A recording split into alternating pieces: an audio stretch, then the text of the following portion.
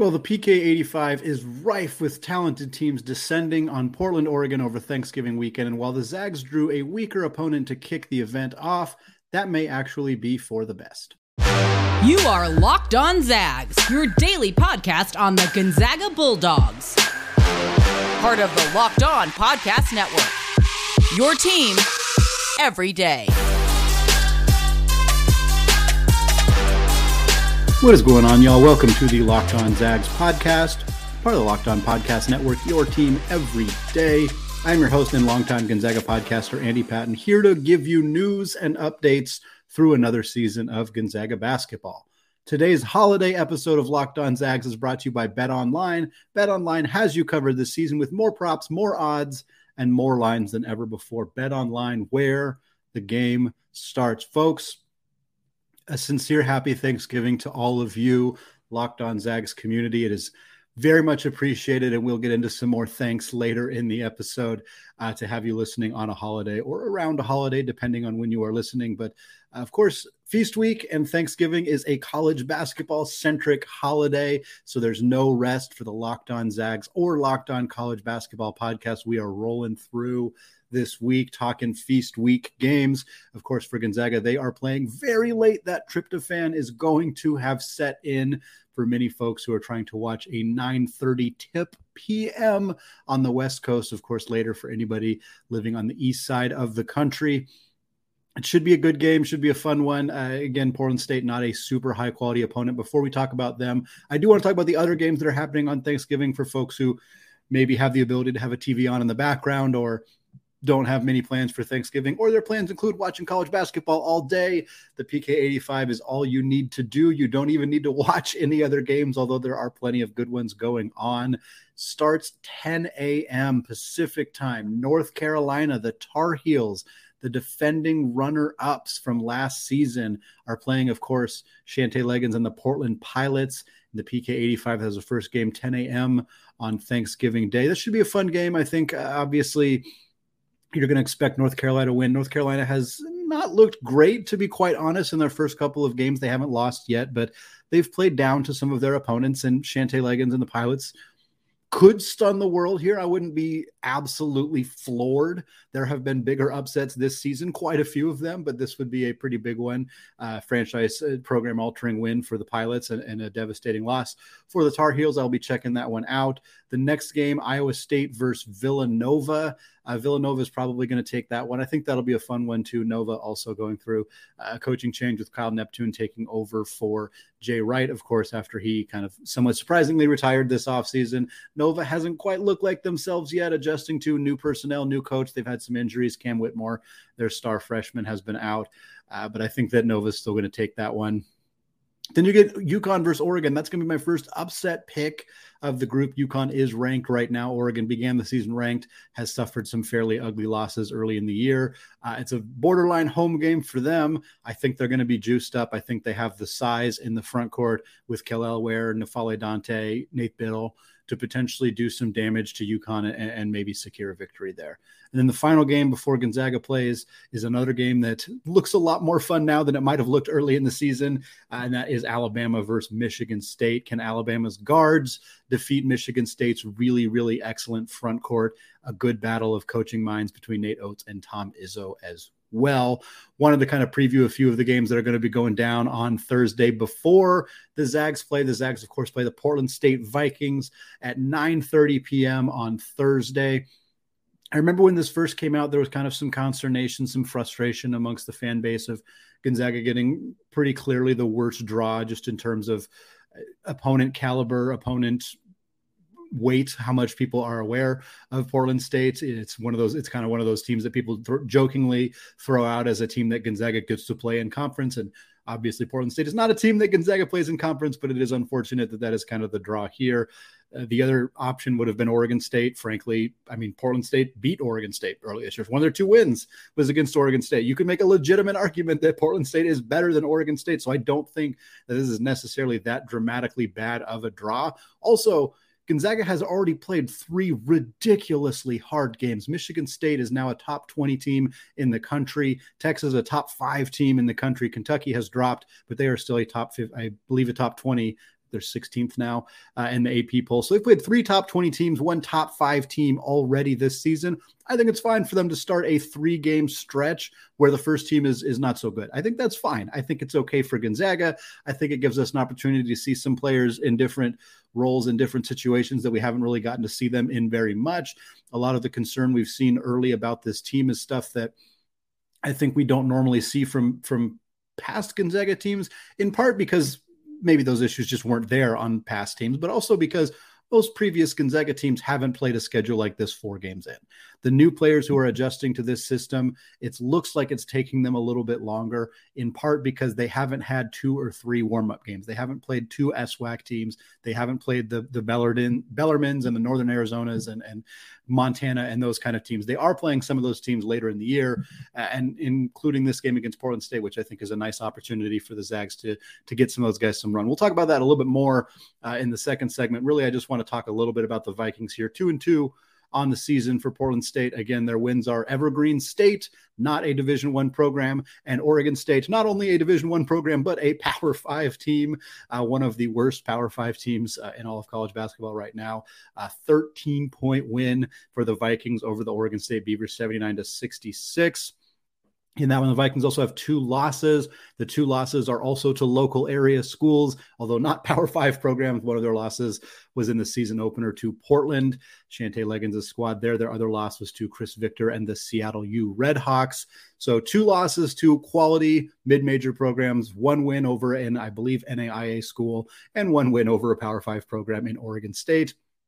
Currently, they are 260th per Ken Palm, pretty similar offensively and defensively, 276th in offense, 241st in defense. So makes sense. They're kind of right in the middle there. Fun note about them that I think will show up in this game is they are 24th in the country in tempo. They are a top 25 teams in terms of getting out in transition. Gonzaga, the transition game hasn't really been a huge part of what they've done so far this season, in part because of the matchups they have been involved in. This could be a good opportunity for both these teams to be gunning and running and moving. Could be a pretty high-scoring affair. For the Vikings, as you would expect from a lot of mid-major programs, at this level in the Big Sky, they don't have a lot of size. They only have 1 rotation player who's over 6'6". The size is going to be a big factor. Obviously, if Gonzaga is able to get out in transition, that's going to be an easy way to pile on the points. But even if they can't, even if they're running the half-court sets more often than not, I have a hard time imagining a team like Portland State really being able to do, whether they're sending double teams or not, which they likely will send double teams at Drew Timme.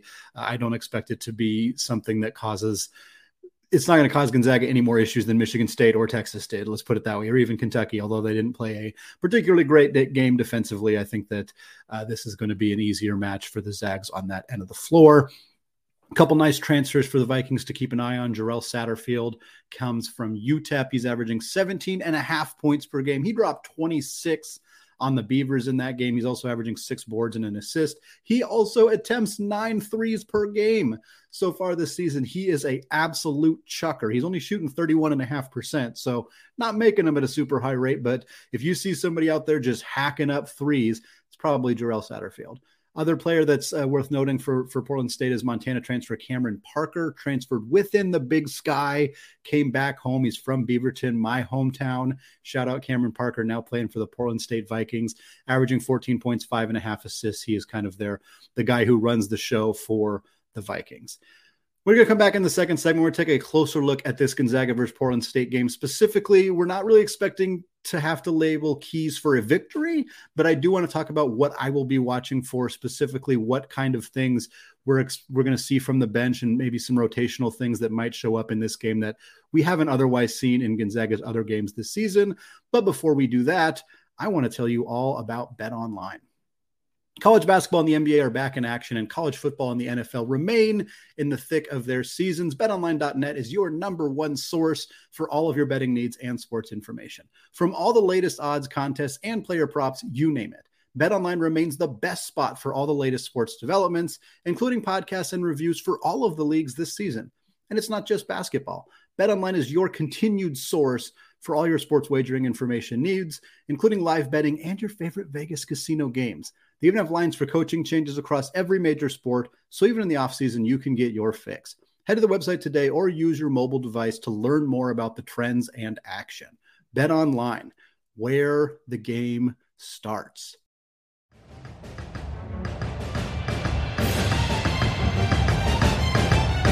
All right, Andy Patton here, still Locked On Zags. I want to thank all of you for making Locked On Zags your first listen of the day, especially here on Thanksgiving. I really appreciate all of the patronage, all of the support from the listener base. For your second listen today, check out the Locked On Sports Today podcast. From the games that matter the most to the biggest stories in sports, go beyond the scoreboard and behind the scenes with local experts and insights that only Locked On can provide. Locked On Sports Today, available on this app, YouTube, and wherever you get podcasts. All right, so we've been doing kind of my 5 keys to victory has been a theme that we've seen develop in the podcast for the last couple of games. Most of the games this season, I think it's less going to be a keys to victory, more of a here are things I will be watching for, things that I will be talking about on the podcast. In this game, I don't think there are 5 specific things Gonzaga needs to do to win. They just play their game. Their talent level should rise to the top, and they should secure themselves a victory here. But in a game like this, against a sub-250 KenPom opponent, when they have a big game the next day and a potentially much bigger game on Sunday when they're already a bit gassed from the Texas game and the Kentucky game, and of course they got the Baylor game coming up after that, there's a lot of things I'm really interested to see how Mark Few, how the coaching staff, how the players kind of play their cards in this one. The first thing, I think I've talked about it every episode this week, and I will continue to talk about it because I think it is an important storyline going forward this season, is the backup big man minutes. Right now, for every game this season, the playing time situation has been Efton Reid coming off the bench kind of as the first big man. Anton Watson is starting, Julian Strawther is starting at the 3. Occasionally we'll see Watson come out of the game, Strawther move to the 4. But when they actually bring in a big man, as opposed to bringing in Hunter Salas off the bench as a guard, the first big man who comes in the game has been Efton Reid. But Efton Reid hasn't played all that well. It's not a secret. It's not a surprise. It's not some damning thing that is going to be a big problem for the Zags going forward. I don't think that he's like somebody that we should be writing off or anything like that. I think he's actually got a ton of very great potential still, and you can see evidence of it in the playing time we've seen from him. But right now, it's not working. He hasn't played particularly well. He's turning the ball over offensively. He's committing offensive fouls. He's committing defensive fouls. He's taking bad shots. The chemistry between him and Drew Timme just isn't there yet. Playing those two guys together is a problem on both ends of the floor. The emergence of Anton Watson as a legitimate playmaker has been the kind of story that really negates the need for Efton Reid to play significant minutes. But in the last game, in the Kentucky game, Reid's stretch of playing time in the first half was pretty ugly, quite frankly, and he was pulled quickly after that for Ben Gregg. I think that might be the move going forward. I think there's a real chance that Ben Gregg ends up soaking up those minutes that were previously going to Efton Reid. I don't think that that's going to be a long-term thing necessarily. It may persist throughout the year, but I don't think that either guy is going to get a dramatic amount of playing time. But this is the kind of game where we could see both of them. And I think that that's really what I'm going to be watching for, is do we get opportunities to see both Efton Reid and Ben Gregg? Do we see them both get opportunities to play with Drew Timme? Do we get to see opportunities of them playing together with each other, which is something we haven't really seen yet, but it's pretty possible, borderline likely, that that's a pairing that Gonzaga relies upon in the next couple of years when Drew Timme's out the door, when Anton Watson's out the door, when Julian Strawther's out the door. Obviously, Gonzaga will add other players via the transfer portal, add other players via recruiting, but Ben Gregg and Efton Reid could end up playing significant minutes together in future Gonzaga seasons. Games like this, when you want Drew Timme to get more of a break, when you want Anton Watson to get more of a break, when you want Julian Strawther to get more of a break, getting Ben Gregg and Efton Reid minutes together for the last 5, 6, 8 minutes of this game, if it's well in hand, that would be fantastic. It's a great opportunity to get those guys rest before they play Purdue or Xavier on Friday. It's also a good opportunity to kind of see what you got with some of those young bigs. Of course, Caden Perry, if he's healthy, Braden Huff, if the team decides not to redshirt him, those two guys would also be players that could factor into this conversation as well. I'm choosing to focus on Gregg and Reid because I think it is far more likely that they will be the ones playing significant minutes in this game and also this season. Next up, the number 2 thing I'll be watching for is will the real Malachi Smith please stand up? Because at this point, we just haven't seen that guy outside of the North Florida game. The first game of the season, he had 15.6 assists coming off the bench, 30 minutes for him in that game. That was a very nice performance for Malachi Smith. But against Michigan State, against Texas, against Kentucky, we just haven't seen much from him. And he hasn't been particularly bad. It's not that he's turning the ball over a bunch and making a bunch of bad plays or bad shots or anything like that. He's just not doing very much. He's not taking a lot of shots. He's not being particularly aggressive in terms of getting to the rim. He's not looking for his outside shot all that much. He's not being a playmaker. Defensively, he's been fine. I don't think that he's been elite on that end of the floor, but he's been fine. Like he can play on that end of the floor. And I think against WCC competition, against some of the other, lesser non-conference games for the Zags, I think we'll see his defense really tick up in a way. But that's kind of the big question for Malachi Smith is, can he play at this level? And I don't think that the answer is no, but he hasn't proven that the answer is yes either. And I guess that's what we want to see. Like, he can go out and drop 25 points off the bench against Portland State, and that's going to make me feel a lot better about what he can do against those Power 5 programs. But I still would like to see him do it against the Power 5 programs. Like, I want to see, or good WCC programs. He doesn't need to be a stud against, every non-conference powerhouse that Gonzaga plays. But it sure would be nice to know that, hey, if we need him to score 18 off the bench against Santa Clara, that he's going to be able to do that. And right now, we just haven't quite seen him really find his groove offensively. It's similar to the situation with Efton Reed, where Gonzaga fans are so used to transfers coming in and immediately acclimating to the system. And that's a huge credit to Gonzaga's coaching staff for typically having guys ready to acclimate to the system right away. But it's also a product of Gonzaga's schedule being so challenging early in the year. Michigan State is the worst of the three big programs that they've played so far. And that team was unranked at the time, but is now clearly not an unranked team. And beyond that, Michigan State, that game was also played on an aircraft carrier. And so the outside shot was kind of not really a factor, which is a big part of Malachi Smith's success. So seeing him have a nice game here will give me a little bit more optimism. I'd still rather see him do it against some of those other prolific programs that Gonzaga is going to play. But the Zags really need him to be a high-level scorer off the bench this season if they want to reach their higher threshold for their ceiling this season, which, Final Four national championship. Malachi Smith needs to be that guy. So far, we haven't seen that. Next up, it's been a question for every single one of Gonzaga's games. It comes up again here. Can the Zags get out in transition? I have a hard time imagining that Portland State is going to stop Gonzaga in transition. We saw Michigan State was very effective at it. Texas, very effective at it. Kentucky, actually fairly effective at it too, although part of that was Gonzaga was making a concerted effort to really, really crash the defensive boards aggressively. They were not trying to let Oscar Tshiebwe just grab 2 or 3 or 4 offensive rebounds in a row before scoring. So you would see a lot of plays where 3 Zags were aggressively crashing the boards. So they were kind of making a conscious effort to not prioritize getting out in transition. For them, the priority was getting the defensive boards, and then they would set up their half-court offense after that. Coach Calipari didn't seem to make a very concerted effort to stop Gonzaga in the half-court offense, so they just never really tried to worry that much about getting out in transition because they just didn't need to. But transition offense has been a big part of Gonzaga's success over the last half-decade. Portland State's a team that likes to run. That probably puts them in a situation where they're more likely to turn the basketball over.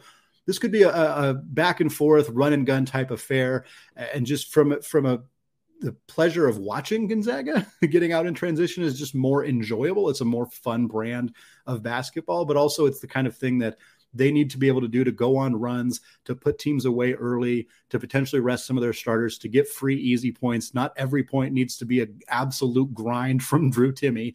He gets the hard-earned buckets a lot of the time, and it's nice when Rasir Bolton can steal the ball and take 4 dribbles and score on his own without anybody else having to do anything. And so getting out in transition and scoring some buckets that way is a nice way to kind of help Gonzaga's players get a little bit more comfortable in the new system, and also, put a team away early so they can rest some of their guys. A couple more before we get into the final segment of the show. Is this the Dominic Harris breakout game? That's a big thing I'll be watching for too. Dom has been eased back into action fairly slowly since coming back from a significant foot injury that cost him all of last season. He did not participate in Craziness in the Kennel back on October 8th, was said to be participating in full contact practice right after that. So presumably he's been a full contact practice contributor for the last 5-6 weeks. We've seen him in a couple of games, played some garbage time minutes against Texas, but we haven't seen much from him yet. And I don't think that's an indictment on him as a skilled player. I think he is skilled. He does provide that outside shooting, that the perimeter defense, some of those skills that Gonzaga really needs, but He hasn't worked his way into the rotation yet. Some of that is likely injury related. Some of that is likely the caliber of opponents. Gonzaga tightened it way up to a 7-man rotation for most of the time against Kentucky, Texas, and Michigan State. So there just wasn't a lot of opportunities for guys further down on the depth chart to get that playing time. This is a game where those opportunities are there. If Dom is feeling healthy, if he's got his legs underneath him, if he's able to go full speed, which again, there's no indication that he's not, this could be a good opportunity for him to get 8, 10, 12, 15 minutes of playing time and really show us that outside shooting, that defense, that those kind of abilities that we know are there. We just haven't gotten to see because of the injury history for him in the past. And then finally, of course, the one thing we always love to watch for in these kind of games is the walk-ons.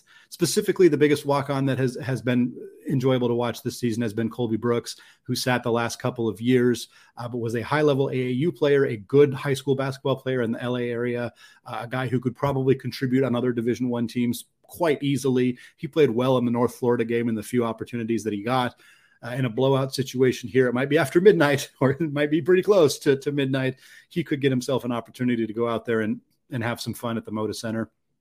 Perhaps Abe Eagle, who has yet to play in a Gonzaga game but committed the same time as Colby Brooks, or I should say joined the roster at the same time as Colby Brooks. Maybe Abe Eagle will get some playing time for the first time. Maybe we'll see Joe Few, who hasn't played yet this season. I know he was nursing a broken arm from sliding into home plate during a intramural softball game, which is a hilarious little story there. But perhaps we'll see him a little bit. And then there's Braden Huff. Braden Huff's not a walk-on, obviously. I think he's probably redshirting at this point. But we'll see. If he's not redshirting, this would be a chance for him to get out there, stretch his legs, get some reps, get some playing time. Again, I'm not including Caden Perry because I assume that he is still hurt, but either of those guys could conceivably be options to play in this game as well, although I would be fairly surprised if we saw either of them. All right, today is Thanksgiving for many of you listening at home. I want to take the final segment today to discuss 4 Zag-related things that I personally am very thankful for as we prepare for our turkey feast and, of course, our Gonzaga basketball watching experience.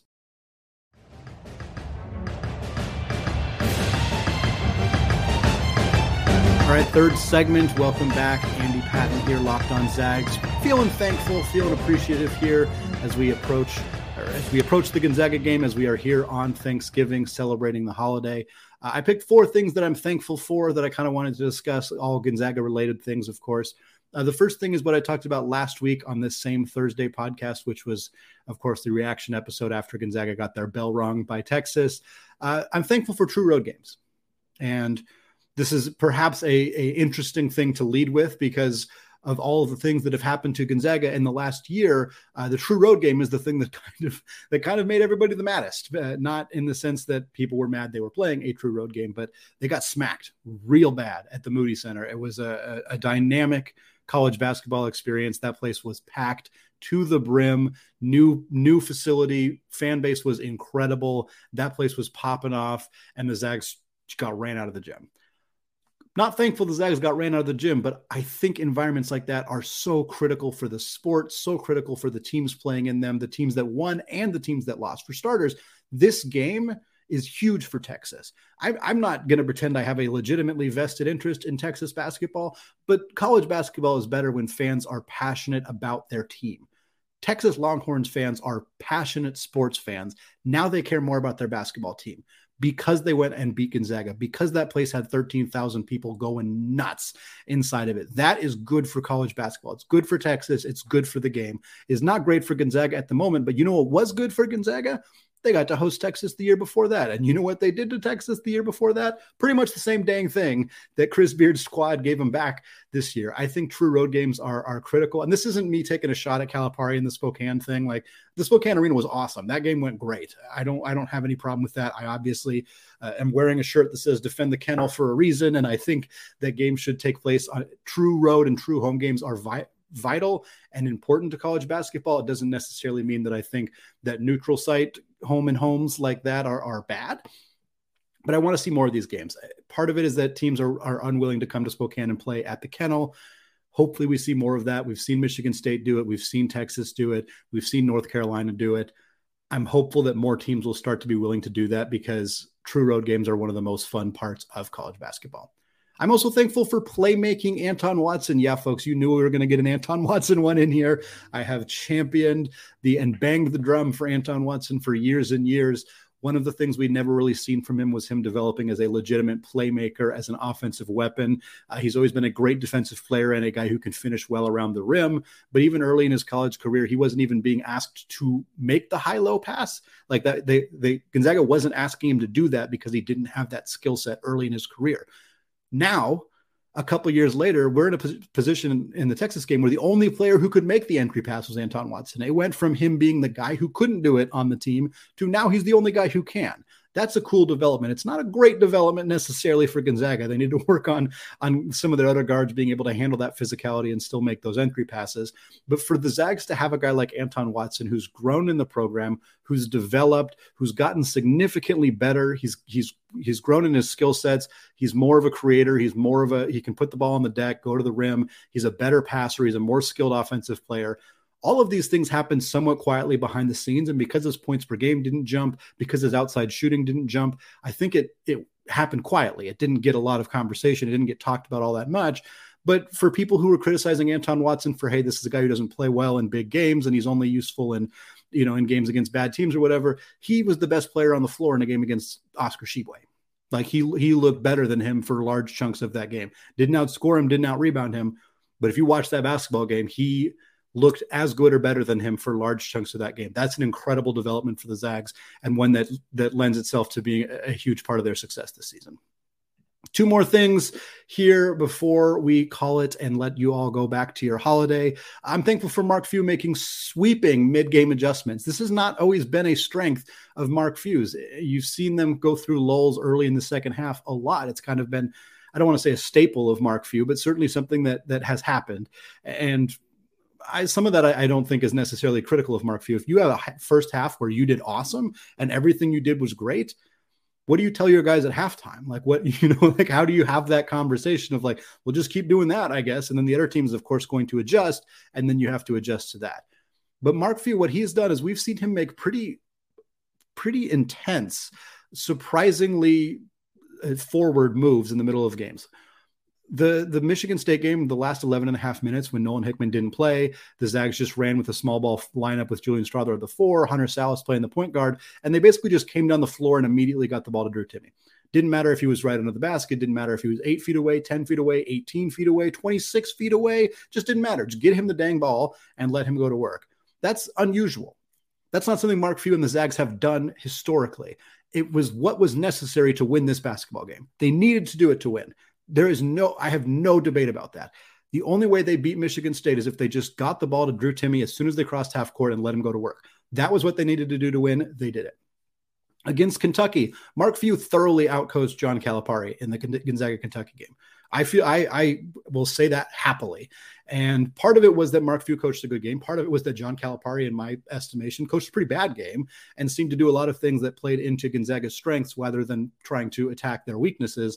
And he had just had a 40-minute game against Texas to be able to watch, to kind of look at how to attack Gonzaga's weaknesses, but Mark Few coached a good game there. They made some smart decisions at times. Just allowing Drew Timme or Anton Watson to bring the ball up the court was, again, unique and unusual, but putting the basketball in your best player's hands and letting him go to work, again, not always something Gonzaga has necessarily done. And they recognized that it was the right thing to do here.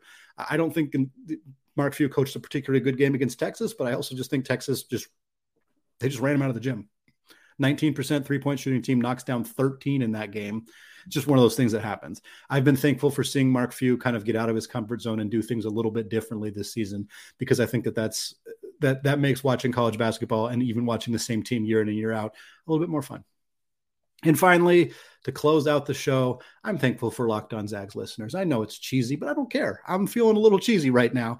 And for me to be able to have done this podcast for now over a year, close to 14 months now that we've been doing Locked On Zags. It started in early October of last season. To be in the place that I am now, where I am able to monetize the YouTube channel, I'm able to do the Locked On College Basketball podcast. I don't get those opportunities without you all listening to this podcast. And I want you to know I think about that every single day. I'm aware of that. And your patronage, your listening, your comments on YouTube, your comments on Twitter, your direct messages, your emails, all of that. I take that. It means a lot to me. I try to take my time to respond to all of them. I know that I don't get to all of them, and I apologize for that, but it's something that means a lot to me to be able to interact with folks, talk about this basketball program that I just love more than anything, and get to do it on a daily basis. These best 30 minutes of my day. I've said that in the past. I will say it again, getting the chance to record these podcasts for you all. And you listening has enriched my life in a way that is hard to quantify. And I just want to say thank you to all of you for that. All right, that is going to do it for me today. Enjoy the holiday, enjoy the games, enjoy the weekend. Of course, don't forget to check out the new Locked On College Basketball podcast with myself and co-host Isaac Shade, talking college hoops 5 times a week, available wherever you get podcasts, available on YouTube as well. Happy Thanksgiving, and go Zags.